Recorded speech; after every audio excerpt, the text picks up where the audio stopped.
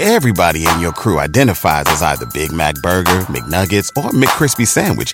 But you're the Filet-O-Fish Sandwich all day. That crispy fish, that savory tartar sauce, that melty cheese, that pillowy bun. Yeah, you get it. Every time. And if you love the Filet-O-Fish, right now you can catch two of the classics you love for just $6. Limited time only. Price and participation may vary. Cannot be combined with any other offer. Single item at regular price. Ba-da-ba-ba-ba.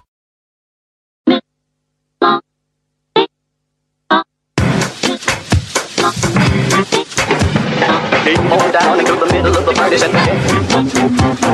Getting the cool and the happy, they went quiet. Dancing and talking about the power of the gospel. Getting the cool and the happy, they went quiet. Welcome to the You Are Not So Smart podcast, episode 95.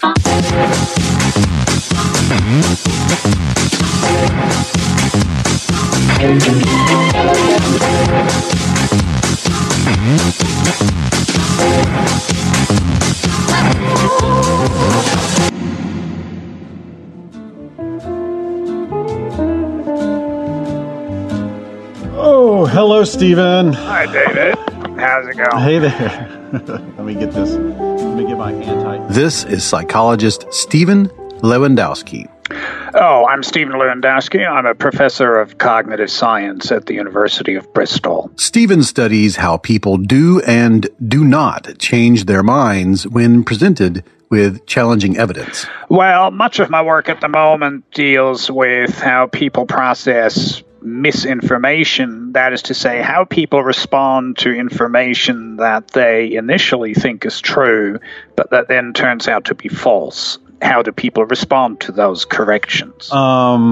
Has your phone been ringing off the hook thanks to our new epistemic chaos? Well, epistemic chaos is putting it nicely. Yes, I've been busy, yeah. Well, maybe this is your chance for you and your like-minded colleagues to save the world. That's what I'm hoping. Well, we're working on it. We're writing papers right, left, and center, but, and, you know, opinion pieces and all that, but it's obviously very difficult.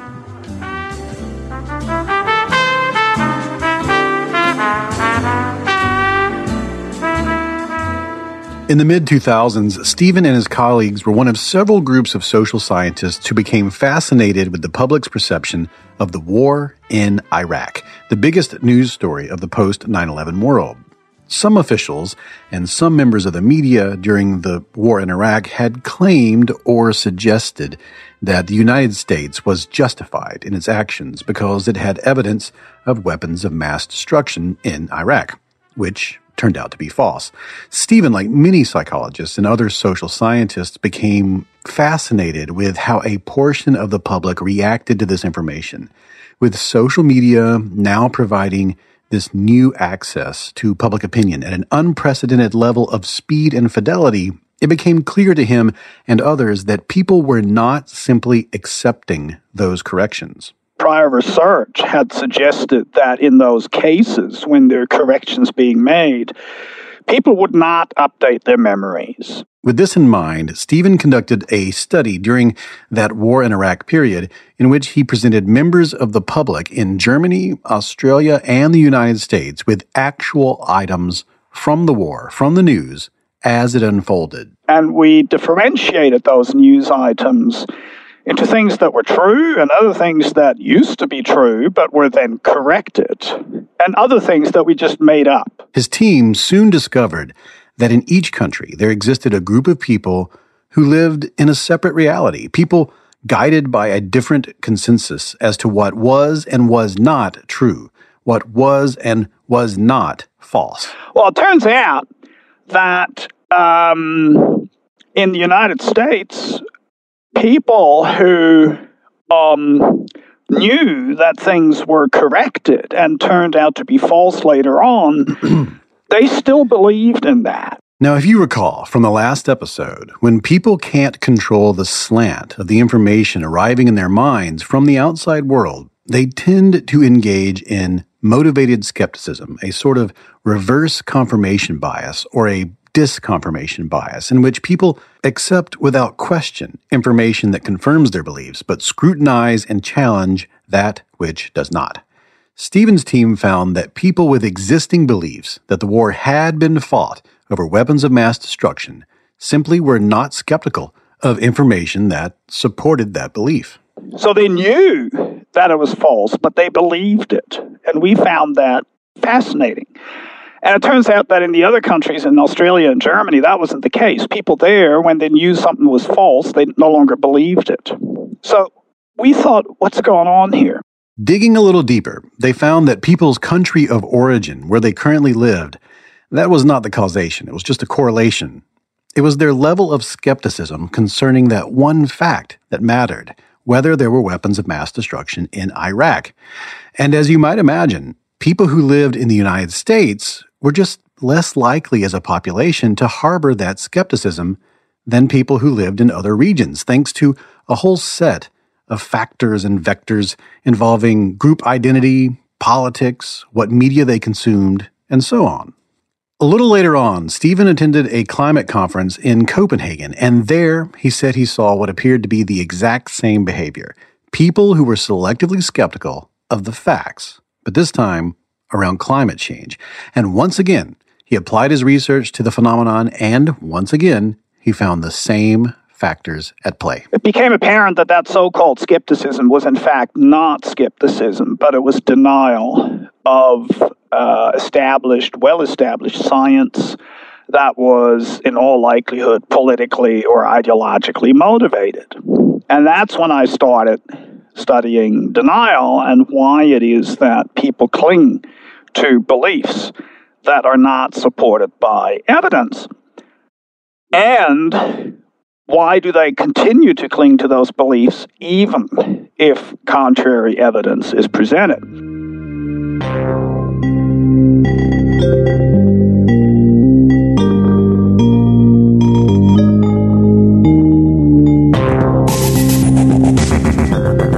The reason I wanted to talk to Stephen is because once he realized that his fellow scientists were facing a pushback on some facts and not others, he knew that they were battling motivated skepticism and the backfire effect that it generates. Both factors that scientists outside of psychology aren't used to dealing with and therefore have not developed good strategies for communicating with the public with those pitfalls in mind.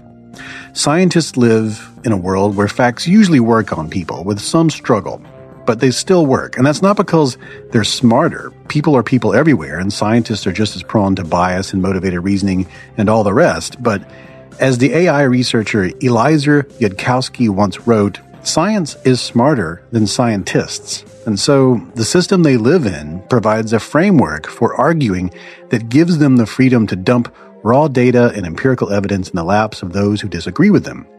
Once you move into the public realm, though, that strategy does not work as well. So Stephen, along with science writer and soon-to-be cognitive psychologist John Cook, literally wrote an instruction manual for dealing with the backfire effect. And they call it the Debunking Handbook. And the Debunking Handbook basically originated from that history, my interest in skepticism and the realization that that is a great thing that enables you to differentiate truth and falsehood, and how that's so different from the denial of climate science or other scientific propositions, which is driven usually by ideology or political motives, and which is impervious to correction by facts. So that's the ground story. My name is David McCraney, and this is the You Are Not So Smart podcast, and this is the third episode in our three-part series about the backfire effect. The first episode dealt with its neurological underpinnings, the second with the effect itself and why it happens, and this episode is about how to combat it. And Stephen Lewandowski is one of the go-to scientists when it comes to that question, because he and Cook, they really literally wrote the instruction manual. But in addition to his advice, you're also going to hear advice from David Redlosk, whose research answers the question, do people ever get it? Do people who are engaging in motivated reasoning, who are under the spell of the backfire effect, do they have a breaking point? His answer and the advice from Stephen Lewandowski after this commercial break.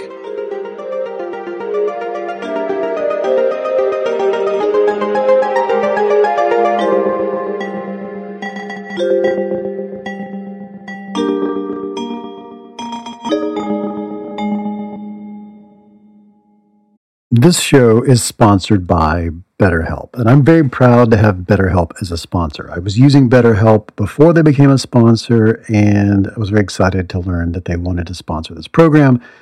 I have recommended BetterHelp to people.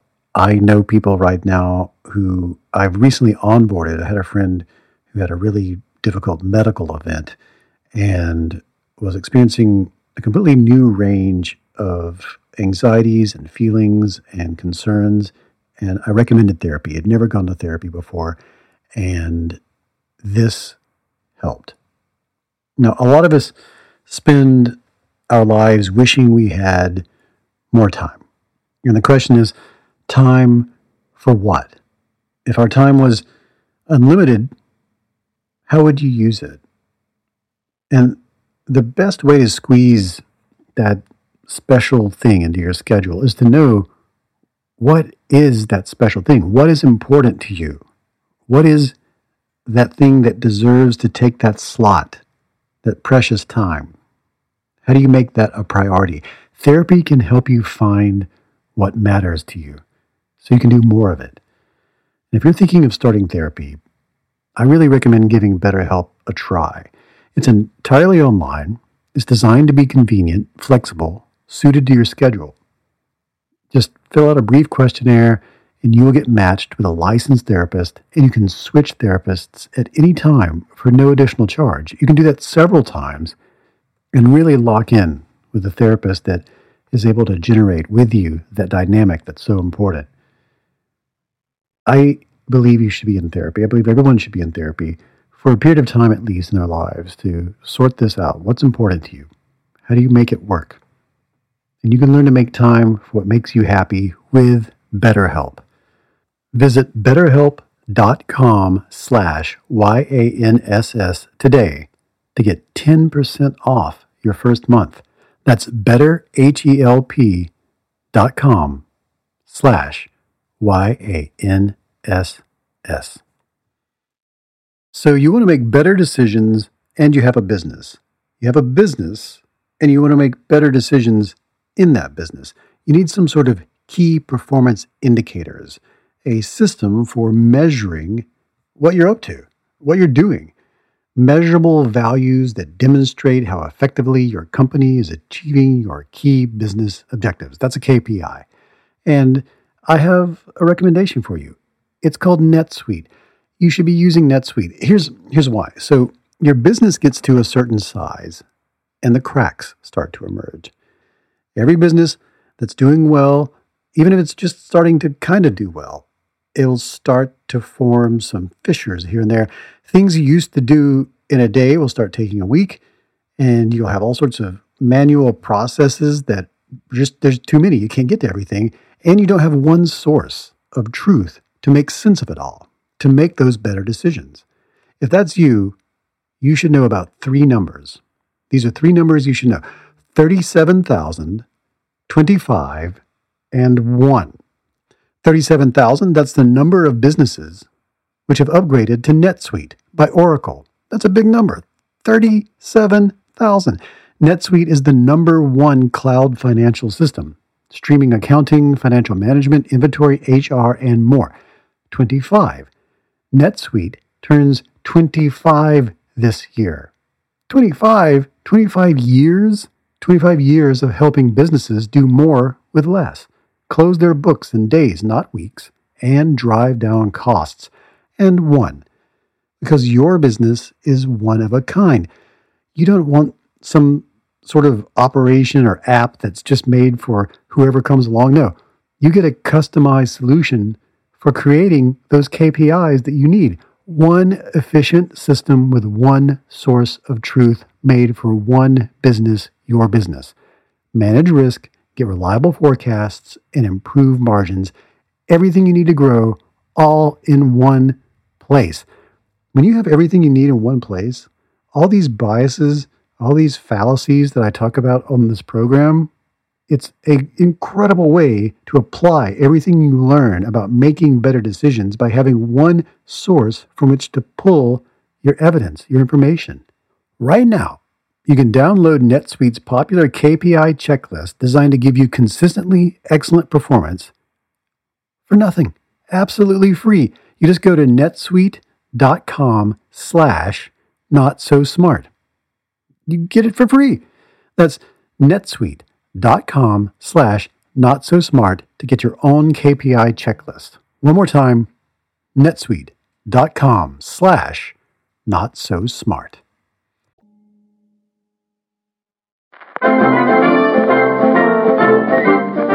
And now we return to our program.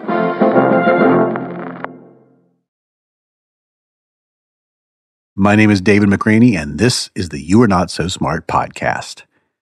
As you may recall from the previous 2 episodes, people often not only reject attitude-inconsistent information, which is, facts that challenge their beliefs, but in doing so, they become even more convinced they were right all along. In other words, corrections often backfire, making people more wrong, not less.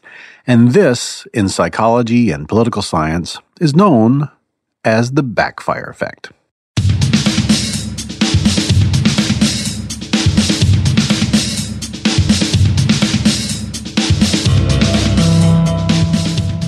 If dumping evidence into people's laps just makes their beliefs stronger, would we be better off trying some other tactic? Or does the truth eventually win? Do people ever come around? Well, that was the question political scientists David Redlosk and his colleagues set out to answer in a simulated presidential election in which people would gradually learn more and more terrible things about their preferred candidate. Meet David Redlosk. I'm David Redlosk. I am a professor of political science at the University of Delaware, where I also chair the Department of Political Science and International Relations. In Redlosk's election study, before it began, each subject answered questionnaires about their political beliefs, and then these subjects registered as either Republican or Democrat. They faced 4 candidates of their own party, so it was a primary election. Candidates they had never seen before, but who were designed to look very realistic. The candidates needed to be fake so the subjects wouldn't have any preconceived notions about their characters. But these subjects, they needed to learn about these fake candidates, so the researchers offered a monumental amount of information about their positions on 27 different issues. Literally hundreds of pieces of information they could learn about these candidates. They also made sure that all the candidates were in the same party. That way, any partisan effects could be minimized. The reason we did a primary was to get partisanship out of the way. Partisanship, as is pretty powerful, and we were really interested in how do people process this information if we can keep them focused on, in this case, a primary, their own party, so partisanship's not a factor. Once the subjects indicated which candidates they preferred, the virtual campaign began. And to simulate a constant media cycle of election news,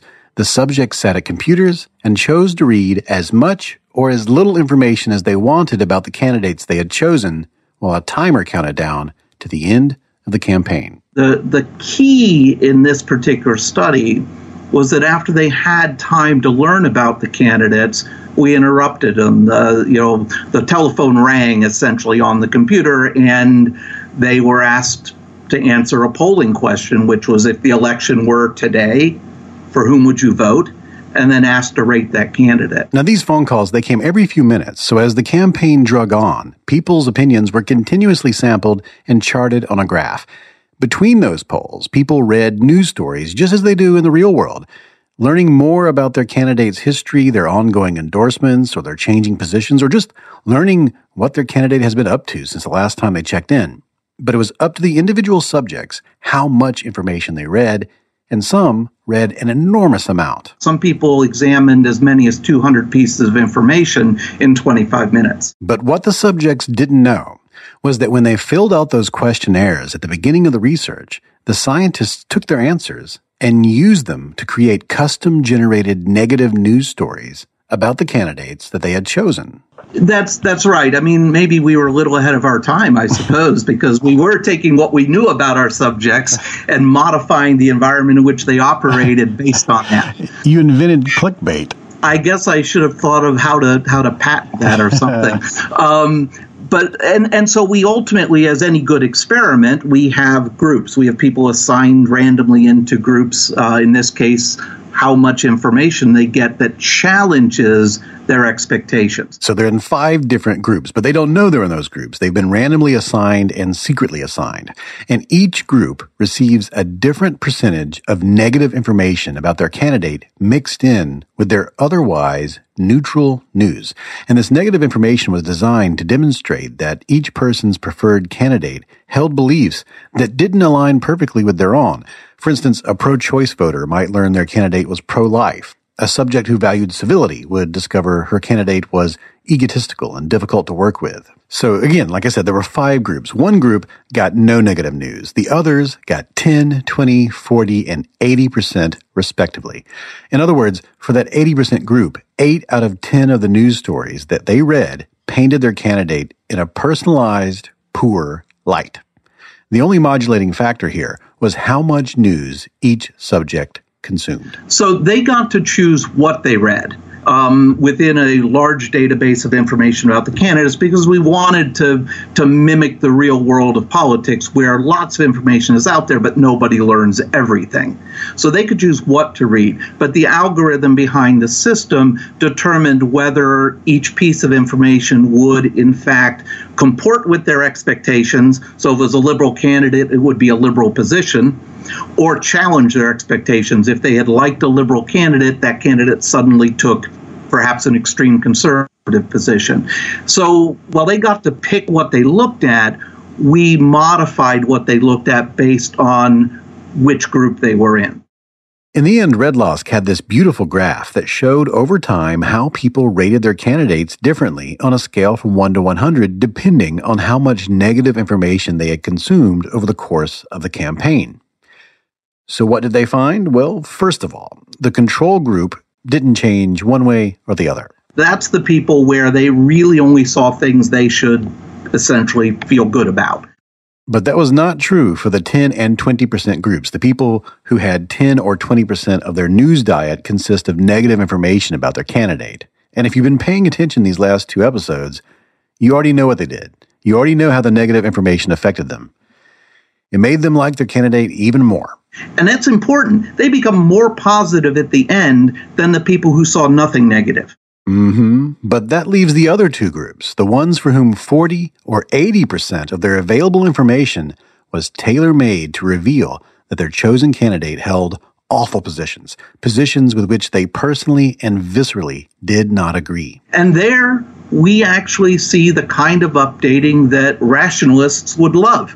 Those people become more negative, and they become more negative quite consistently throughout the time. When we went to look at the voting effects, we found those people ultimately quite regularly changing their preference entirely. But not the other folks. The other folks with a little bit of negativity are still perfectly happy with the candidate they started with. They're more happy. Yeah, I should say, right. They're more happy.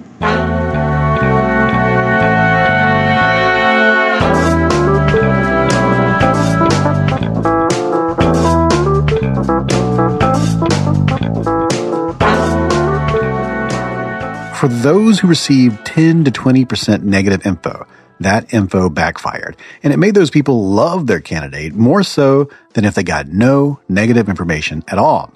Redlosk and his team thought that despite this, surely at some point, a constant flow of negative information about a chosen candidate would have to persuade people to consider their choices, to reconsider their choices.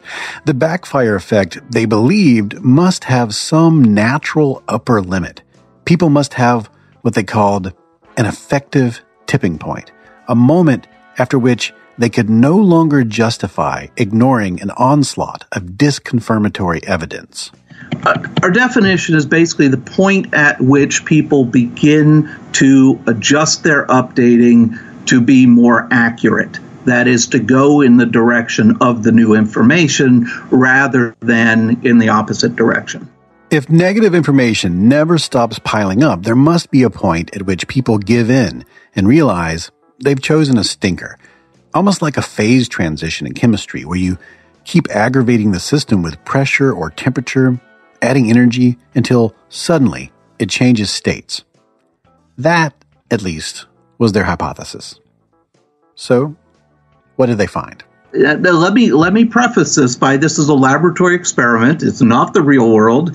It's stylized in many respects, right? And so we have to be a little bit careful about saying what these numbers mean to the real world. But we essentially found that somewhere around 14% or so negative information, challenging information, shows the effect of people actually beginning to go, maybe I should rethink this. But they don't actually become more negative than they started out until about 3 in 10 pieces of information challenge their expectation. Why? Because initially we get the backfire effect. They become more positive. And so when they do start going, I should rethink this, they're doing it from a more positive position than they started with at the beginning. So we're not going to actually see them become more negative about the candidate until a much larger amount of information hits them. On the graph, you can clearly see this upward slope that seems to be tracking the output of the backfire effect. It steadily causes people's ratings to increase in response to that early negative info. But at the peak, what Redlosk and his team call the effective tipping point, the backfire effect just disappears. It evaporates, and the negative information begins to create the response that you would expect, that you would hope. People begin to like their candidate less and less and less until they don't like that person at all. And the hard number from the study, it's 30%. About 30% of the news that you consume needs to be negative, needs to challenge your beliefs before you will accept that and update your model of reality in the direction of the incongruent and challenging information. Now, it's likely true that everyone has a different percentage, that we're very nuanced. Some people are much higher, some people are much lower, and this is an average. It's also true that in the study, he found that at about 14%, people become alerted to the potential threat that they might be wrong, and you can see their anxiety starts to rise. They start to snap to attention and begin to actively evaluate the situation at hand. This seems to activate people's active learning. They come online and prepare to respond to, as we mentioned in the first episode, a threat to their beliefs as if they were their very flesh and blood. And that continues as the negative information percentage increases from 14 to 15 to 16, all the way up to about 30%. And it's at that point the backfire effect starts to disappear. But that number, 30%, not only is it probably different for every person, it's probably completely different in the real world. That 30% level was easy to reach in the conditions of this study. In the real world, there are many, many other factors that will prevent people from ingesting these giant quantities of countervailing data. Particularly in a world where people aren't even exposing themselves to challenges, the numbers are going to be much higher, I think, in the real world than we see in the laboratory. But what we did here was prove, we think, the existence of the effect. And I think it's going to depend on the particular environment at any given time as to what it takes for the effect to happen. In the real world, people choose how much information they put into their heads.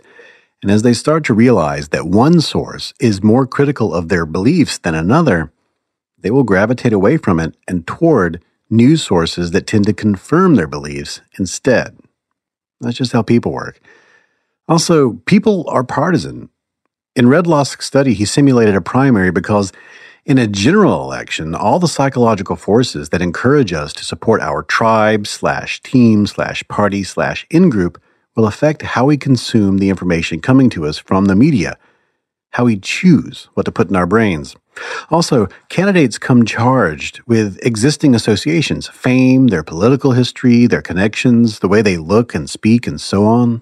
All of this plays out while people communicate with one another, choosing to spend more time with like-minded people than with people who challenge them. And all of that, and more, Redlosk says will protect people from reaching their personal, effective tipping point. In the last election, for example, some estimates put the amount of negative news about Donald Trump as being 91% of his total coverage.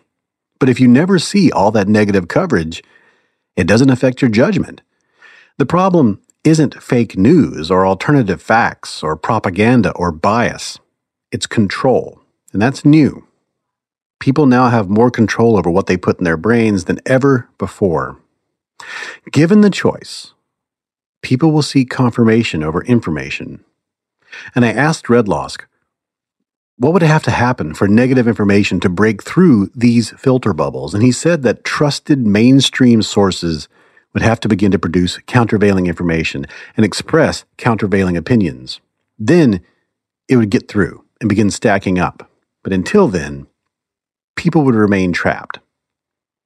Despite this, Redlosk says that if anything, his study shows that people are reachable. People do have a breaking point. And if you can get the information in front of them and enough of it, they will change their minds. But you should expect resistance, and at first, backfire.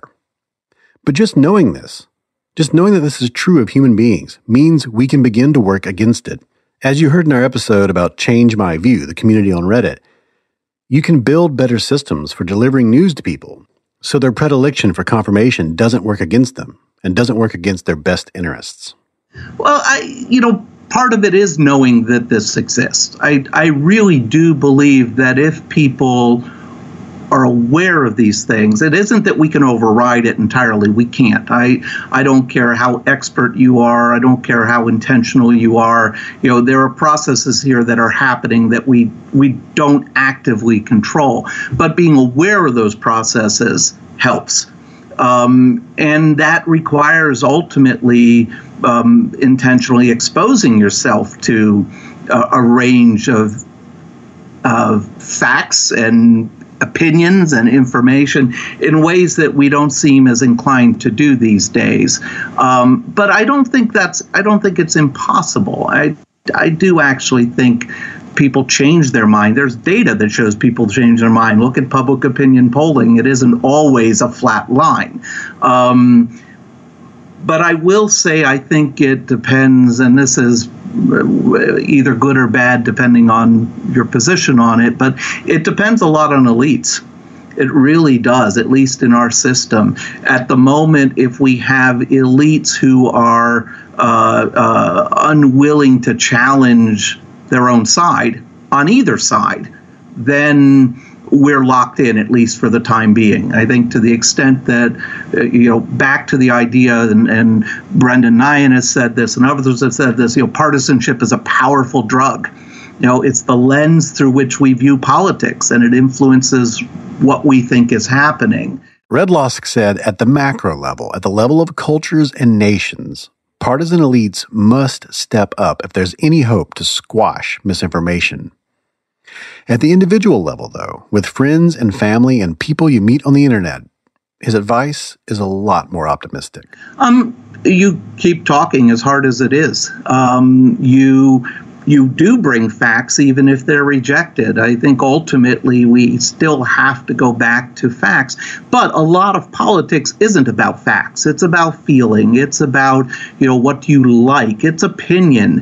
Is Obamacare good or bad? Well, you can marshal facts on either side, depending on which facts you want to talk about. So I think when it comes down to talking to friends and family, you really simply have to keep engaging and just keep talking.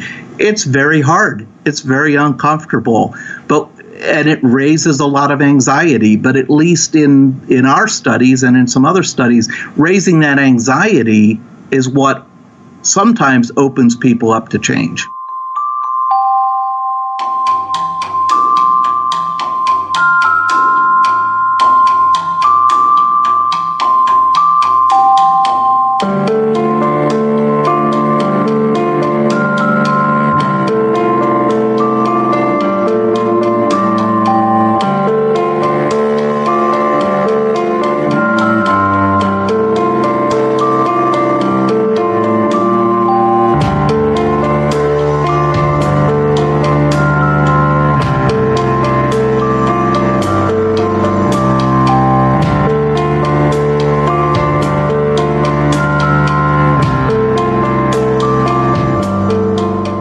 After this commercial break, our final segment, how to avoid the backfire effect, how to prevent it, how to correct misinformation and debunk myths without activating the backfire effect. All that after this break.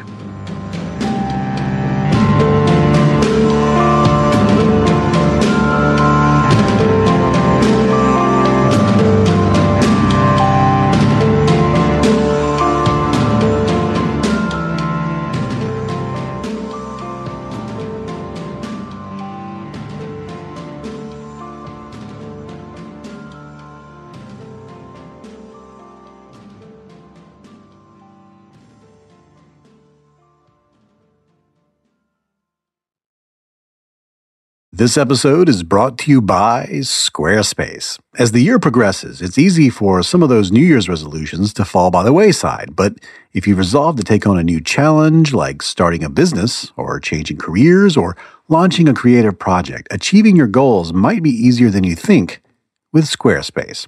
Squarespace is used by a wide range of people and businesses, including musicians, designers, artists, and restaurants.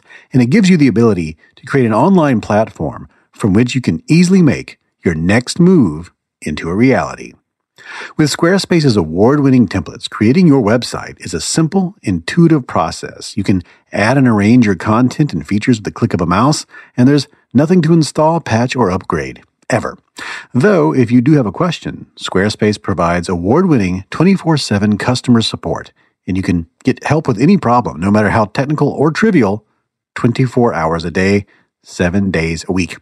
So whether you need a landing page, a beautiful gallery, a professional blog, or an online store, tackle your next move with Squarespace.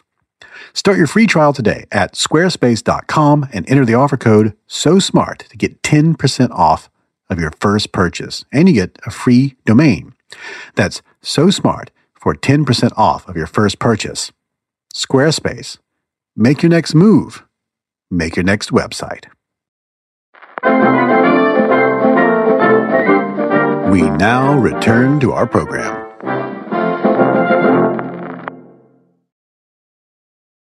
And now, our final segment. As I mentioned in the beginning of the show, a few years ago, social scientist Stephen Lewandowski and his colleague John Cook noticed that climate scientists and vaccine researchers were both having problems effectively communicating with the public. They noticed that these scientists, they were committing the same mistakes that people in the media often commit when attempting to address misinformation and myths and, well, outright lies. Specifically, they were causing the backfire effect. They were doing more harm than good, and they were doing this left and right.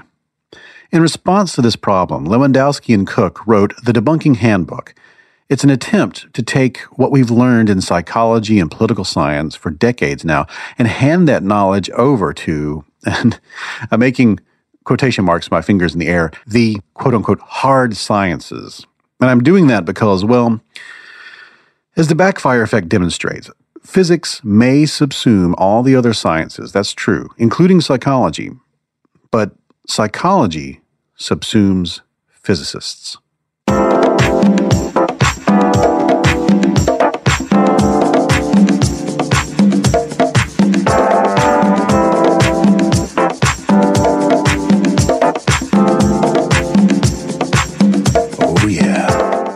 The Debunking Handbook begins by asking scientists to abandon something called the Information Deficit Model. Well, the information deficit model basically means that, if people have difficulty accepting a scientific proposition, that's because they just don't know enough. I love that. As you may have noticed, we were having some issues with Stephen's microphone, so I'll be doing a lot of paraphrasing during all of this, so please forgive his audio quality. But yes, the information deficit model is this idea that people simply don't have all the facts yet, or at least not enough of them, and you do. And so this is why people who are wrong maintain a false belief or accept as fact a piece of misinformation. Moon landing deniers, 9/11 truthers, Obama birthers, vaccine deniers, Pizzagate conspiracy theorists, climate change deniers, people who believe in homeopathy and cleanses and that there's still a operating secret Nazi space station or that you can live on air alone. And those last two are real, by the way. The air thing, It's called breatharianism. Anyway, the idea is that if you just dump a bunch of facts at the feet of these people who have these misconceptions or have faulty information or who just believe things that aren't true, these facts will just sort of break a wrongness spell. If only you gave them more information, then they would see the light and bingo, everybody is happy. The mistake here, Lewandowski says, is it's not what people think that matters, but how they think. It's not that they don't know, it's they refuse to know. The information that you're presenting is terrifying or challenging to who they are, to what they think they are, to their world view. And that is one of several different variations of the backfire effect that he identifies in the Debunking Handbook. This one is called the worldview backfire effect. So if you don't believe the Earth is round, then the information deficit model says, well, that's because you just don't know what the evidence is, and let me now, tell you why the Earth is round. And then you're supposed to update your beliefs and say, now I know, and switch to this more accurate representation of the world. Lewandowski says that this sort of updating of existing models and replacing them when better ones come along is, of course, vital for a functioning democracy, and it's the essential business of science itself. But individuals always resist this, and as David Redlosk explained in the previous segment with his virtual presidential primary, that resistance has a breaking point. But before you reach it, challenges often backfire. And in many circumstances, in many situations, the information deficit model just fails completely. If you recall, this was the topic in our second episode in this series. Once information has become interwoven with a person's personal identity, cultural identity, or fundamental worldview, threatening that information raises alarms about the decoherence of the entire model of reality they use to make sense of everything. Even if it's not their entire model of reality, it could be some small model, and they have a commitment, a motivation to not believe you, to protect it. Or as Steinbeck wrote, sometimes a man wants to be stupid. If it lets him do a thing, his cleverness forbids. Now, the easiest example, I guess, is that of smoking. If you're a chain smoker and you're addicted to nicotine, well, you really don't want to hear that this is going to kill you. So it is understandable if somebody says, whoa, yeah, the doctors are saying this, but actually, they're saying it because they want to make money and the federal government is paying them to do this, and it's all hippies or socialists or regulations or whatever, Lewandowski has several pieces of advice for dealing with the worldview backfire effect. First of all, he says, if you can, avoid arguing with people on the fringes. Those are the people for whom maintaining a misperception might be so fundamental to their core beliefs that you're guaranteed a long and difficult battle. And that's not to say it's impossible to reach them. It's just that that same effort could instead be directed toward the undecided, toward the persuadable, who in many issues make up a larger portion of the population. Changing their minds will push the fringes into an even narrower slot in the distribution of ideas, making the influence of the fringes less of a concern on issues facing large groups. But here's the thing. As the Leadership Lab's field organizer, Steve DeLine, told me in our episode about deep canvassing, even among the persuadable, you must treat each conversation as an attempt for you and the other person to solve a mystery together, and not as an attempt to change the other person's mind. If you walk up to somebody and say, hey, I'm going to change your mind, guess what? They're going to say, whoa, hang on, no way. But if you walk up to people and effectively say the opposite, you say, look, I don't want to change your mind. I don't care what you think. I think what you're thinking is just great. However, here's a couple of other things you might want to consider. Well, that's a completely different approach. That makes people more susceptible to listening to you. If you do happen to find yourself dealing with someone who is deeply entrenched, Stephen says reframing the message is key. Research shows that using words like carbon offset instead of carbon tax greatly improves the chances of a successful persuasion attempt. You may have noticed that people on both sides employ this tactic already, using phrases like death tax or death panels, words already charged with emotional associations that can be used to encourage the backfire effect as much as they can be used to avoid it. And his third piece of advice is to do what groups like the Nudge Unit do in the UK, which is to not worry about people's worldview or belief at all. Just focus on people's behaviors instead. The research is clear that belief often follows behavior. For instance, if you want people to wash their hands a certain number of times a day while working in a restaurant, factory, or hospital, instead of spending time on training courses that are largely ineffective, the Nudge Unit recommends that employees just get a stamp at the beginning of the day on top of their hands made with a special vegetable dye that will scrub off after a certain number of washings. The places where this has been implemented in the real world not only see a massive initial increase in hand washing, but over time, the behavior becomes routine and normal, and it establishes a new belief in the importance of this practice. Many of our beliefs about what is normal and what is taboo follow from this kind of invisible behavioral modification. You don't have to convince people that smoking is dangerous. You just got to change their behavior by making it harder to smoke in public, for example. Stephen's fourth piece of advice concerning the worldview backfire effect is to try to seek self-affirmation. As strange as this sounds, research suggests that if you ask people to consider how they have acted on their values in the past in a way that makes them feel really great about themselves, they're much less likely to reject challenges to their beliefs than people who don't get a chance to think these nice, positive thoughts about themselves beforehand. So, for example, if you take somebody who's a supporter of the free market, you can get them to relate an experience when they felt really great about these values.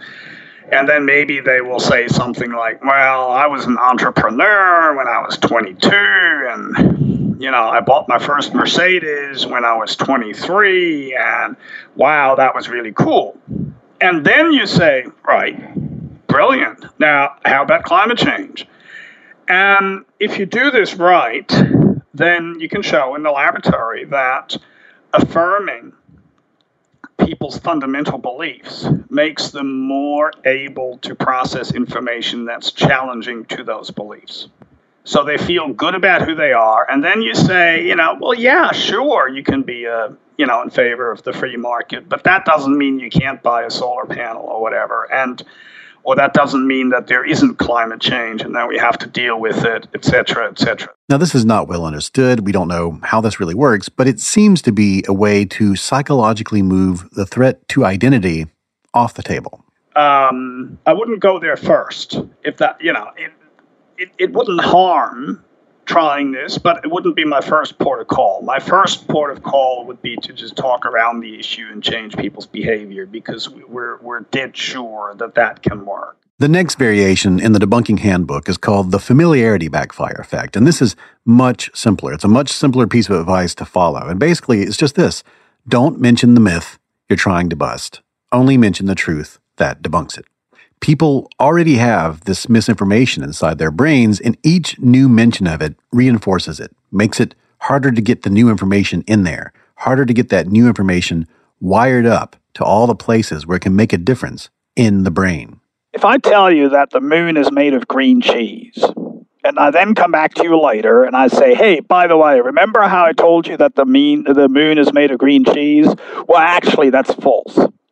Then when I do that, at the time I correct the myth, I'm repeating it. And if you then later on, a week later, think about what I told you, then all you can remember green cheese, and you don't remember that I told you it was false. Lewandowski said that previous research has shown that when people read flyers debunking vaccination myths, people's ability to sort those facts from the misinformation degrades over time. Right after reading the flyers, people do well on a sorting task, but just 30 minutes later, the people who were paying the least attention believed more strongly in the misinformation than a control group that didn't read the flyer at all. What I think is crucial here is that this only occurs when people do not pay a lot of attention to the correction. So the takeaway is that when people are busy or distracted or tired or otherwise not fully engaged, corrections that repeat the myth can cause more harm than good. And this brings us to our final variation of the backfire effect, something they call the overkill backfire effect. Let me give you an example. If somebody invites you to a party and you don't show up, if you then respond to that and explain it by saying, gee, my wife was sick, I had to stay home, that's perfectly fine, right? Everybody will believe that. But if you then also say, oh, and I also had a flat tire and I couldn't make it out of the garage, then somebody may actually think, well, what's going on here? Do I really want more than one explanation for this? Why are you giving me two? Oh, and my dog was sick as well. You can sort of make it quite clear that maybe there was a different reason why you didn't come to the party that has nothing to do with any of the above, right? Lewandowski says repeating a correction is fine, and having a strong and easy to understand message is fine. But overloading a person with dozens of corrections in an attempt to overwhelm them will only bolster their defenses. This is why politicians have a single soundbite and they say it over and over again and nothing else. Now, the caveat to this is that if you're in a good faith context, like a debate or an internet community where changing your mind is the entire goal of the conversation, well, then a well-organized set of rebuttals works great. It's great. Do that.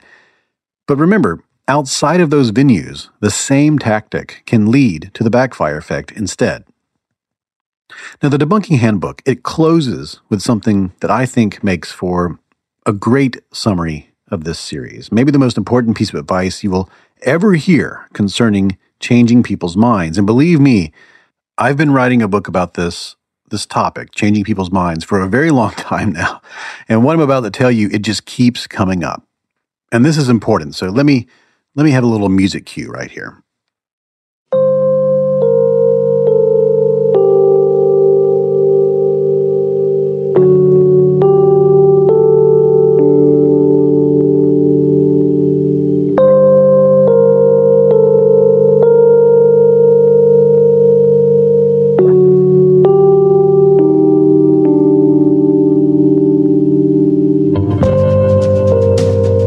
Lewandowski calls what I'm about to tell you filling the gap, but I've also heard it referred to as replacing a load-bearing wall. So you need some kind of metaphor to make sense of it. Personally, I prefer replacing the leg of a table because I like to imagine people's mental modules are sitting on tables like they have in war rooms with toy soldiers, toy tanks, sticks pushing it all around. And if what you're suggesting to someone makes them think that they must give up something as fundamental as a leg of that table, then you must swoop in immediately with a new leg if you have any hope of that person accepting your proposition, because they simply can't allow that whole model to fall over and collapse. If you don't do this, if even over the course of the conversation it becomes extremely obvious to a person that they're wrong, the threat of decoherence will not allow them to accept that wrongness. My favorite example of this, my absolute favorite, is this study from the early 1990s in which people read about a warehouse fire. Now, it was totally made up, it was absolute fiction, but these people, they were asked, based on what they had read in that story, what they thought might have caused the fire. Now, one group's story mentioned that there was a closet in the factory that contained paint cans and gas cylinders. Now, the other group, though, they read that story and it didn't say there was anything in that closet. It actually said that closet was empty. Later on in the story, if it had mentioned those cans and cylinders, there was a correction, and that correction stated that they had been incorrect. There was a mistake. The closet was, in fact, empty.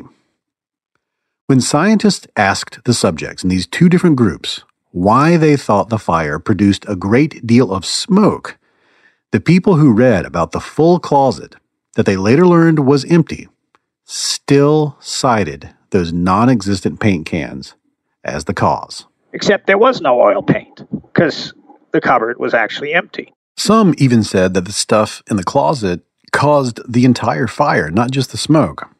What they don't say is, I don't know. They can tell us that they know it's wrong, but it's much, much harder for them to actually fix their situation model. Because how do you represent the event now when all of a sudden a key causal piece of information is gone? And of course, the people in the other group who never heard the misinformation, they had other ideas about the cause, and, they never mentioned paint cans because why would you? It's an odd item to conjure up. But here's one of the most amazing things I have ever learned in psychology. When you add a third group to this experiment, and you give them that same correction, yes, I know I told you the closet had paint cans in it, but actually, that turned out not to be true. But you also tell them that there was a room containing lighter fluid and old rags. People never mention the paint cans. Never again. They easily, freely, and without resistance give up that misinformation and replace it with the better explanation instead. In the study, the authors say that once a person has created a causal narrative out of their logical inferences, that narrative will resist any change that threatens to cause the whole thing to fall apart, even if that means keeping the inferences that they know are indefensible. So what we find generally is that when we correct a story that people say, oh yeah, I know, you corrected this, you told me the cabinet was empty, yeah, I know that. But then when we ask them to make use of the information, they're referring to stuff that they know is false, and they rely on this misinformation. And this is called the continued influence effect, and it is pervasive. Lewandowski and Cook, in the handbook, when they're commenting on this, they say, quote, people prefer an incorrect model over an incomplete model. In the absence of a better explanation, they opt for the wrong explanation. And that reminds me of this great quote by Bertrand Russell. And he said, man is a credulous animal and must believe something. In the absence of good grounds for belief, he will be satisfied with bad ones. I mean, we have shown this in countless experiments and studies with subjects around the world, and there's absolutely no question that this is what happens. People continue to rely on information even after we tell them it's false. What makes the warehouse fire study so illuminating for me is that it is absolutely apolitical, devoid of all those confounding variables that come with our most deeply held beliefs. And people have only held these beliefs in the study concerning that story for half an hour. And it's just a story. It's fiction, and they know it. Yet here they are, defending this erroneous belief, citing misinformation they know has just been debunked. And to me, this reveals so much about the underlying mechanisms behind motivated reasoning, selective skepticism, confirmation bias, disconfirmation bias, attitude bolstering, models of reality, and all those things that blend into the backfire effect. And the lesson, I think, is this. When correcting people, never leave that gap. If you set out to bust people's myths, big or small, without a plan, a really good, well thought out, informed by social science plan that takes into account emotions and politics and everything else, if you don't have that plan for simultaneously replacing those myths that you're about to remove, you will do more harm than good. Here are some final thoughts about the backfire effect from some of the previous guests in this series. First up, Peter Ditto. What social media does, and its incredible diversity, being able to have any kind of information out there, it provides grist for a motivated cognitive mill. David Redlosk. I think in the kind of world we're in today, it definitely is a challenge. It's definitely a problem that we process information this way, that our already held beliefs basically end up conditioning what we're willing to learn. Jason Reifler. Misinformation, once it's out there, is really hard to correct and to undo all the damage. So to the extent that we're thinking about large problems like this, that one of the key parts of the solution is trying to limit the spread of misinformation in the first place. And that's going to do a lot more than, that's going to be a lot easier easier is not the right word. Preventing the problem, well, not easy, is where a lot of our efforts should be directed, because fixing the problem once the misinformation out there is just hair-pullingly, frustratingly difficult. So if you want to convince yourself that vaccines are bad and lead to autism, you can find information like that on the internet. You can search and you can find places that seem like credible people saying things like that. If you want to find, alternatively, if you want to find that they aren't bad for you, that they're fine, you can find that as well.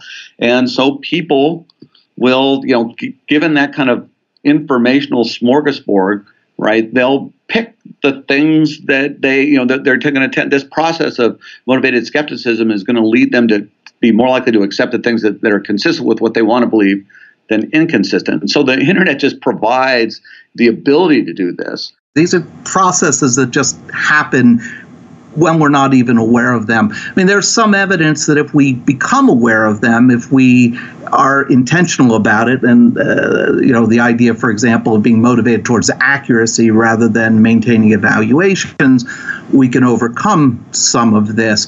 But I think from sort of humans living in the world, we're living in a world that we're not evolutionarily adapted to, right? In the sense that the world we're in has arisen in, in a blink of an eye, evolutionarily. Brendan Nyhan.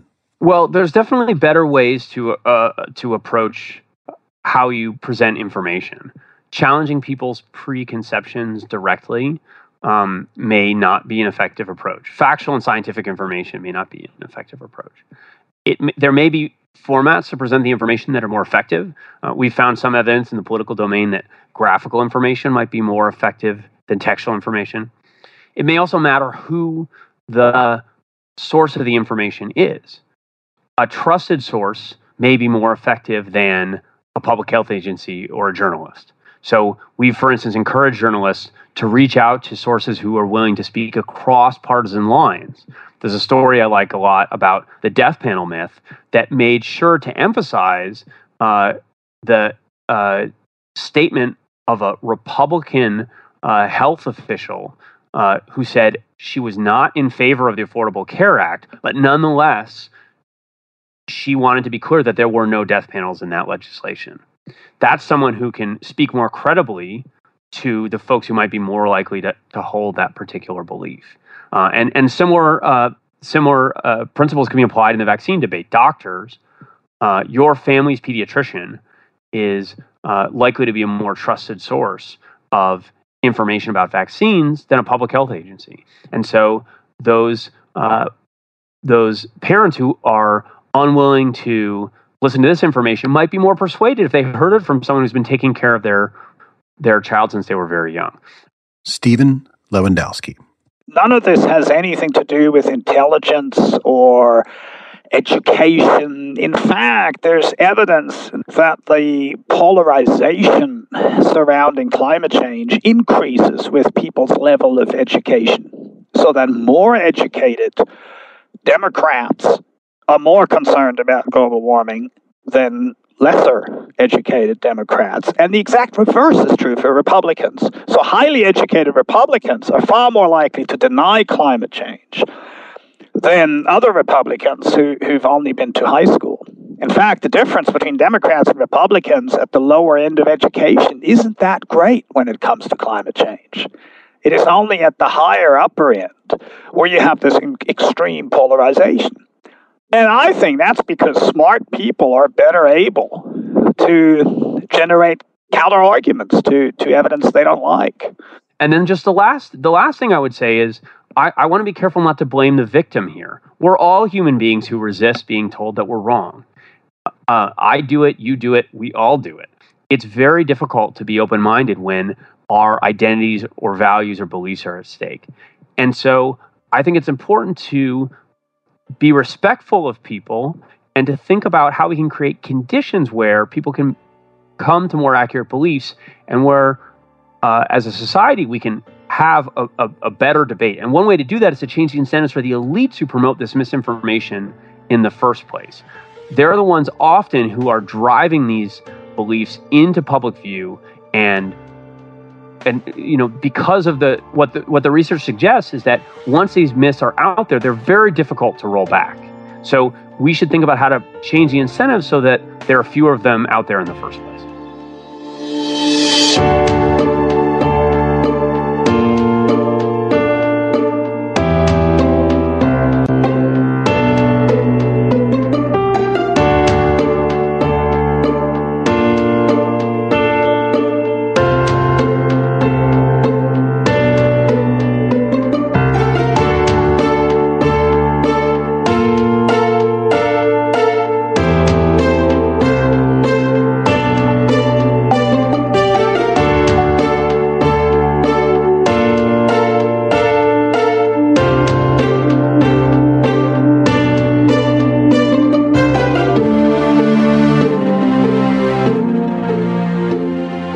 I really enjoyed putting this series together for you, and some of you might not know that this show has no staff. It's just me and my wife, Amanda, who make this show. So if you've gotten some value out of this series or any of the episodes before it, you can support what we're doing and help us to add a staff by heading to Patreon. Just go to patreon.com/youarenotsosmart. Patrons get the show ad-free, and they get extras. For instance, in this series, I had more than an hour of material I had to cut that will go into an extra episode just for patrons. Also, these 3 episodes and about a dozen others before them have been a kind of preview, sort of pre-excerpts of my upcoming book coming out later this year, which explores these topics, how minds do and don't change, both in individuals and in groups like cultures and nations. You'll hear more about all of that in a few months. Also, if I can plug one more thing here, I'm already booking some upcoming lectures discussing what I've learned these last 2 years, researching and interviewing people for this book. If you would like me to come speak in front of your organization about these topics, you can just email me. All my contact info is at youarenotsosmart.com. I'll have the debunking handbook and other items and links related to this show and the whole series, including contact information for all the guests, also over at the website, which again is youarenotsosmart.com.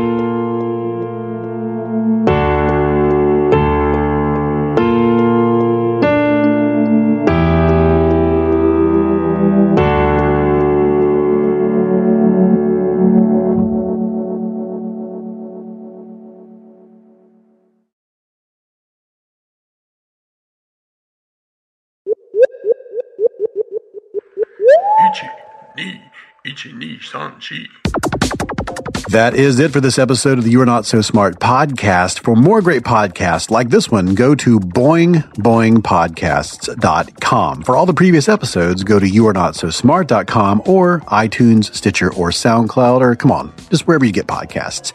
The opening music is Clash by Caravan Palace. The interstitial music has been a couple of different things. This is Banjopocalypse. Earlier, that was Mogwai. Earlier, that was a group called Espanto. And before that, that was Drew Garraway. You can keep up with us on Twitter at NotSmartBlog or me at David McRaney, and also Facebook. There's a lot of people there. It's just /YourNotSoSmart. Oh yeah, email cookie recipes to me at david@youarenotsosmart.com. 2 weeks from now, an episode about progress. Is it something that's inevitable, or did we invent it? And what happens if we take our hand off the till? See you then. Nani?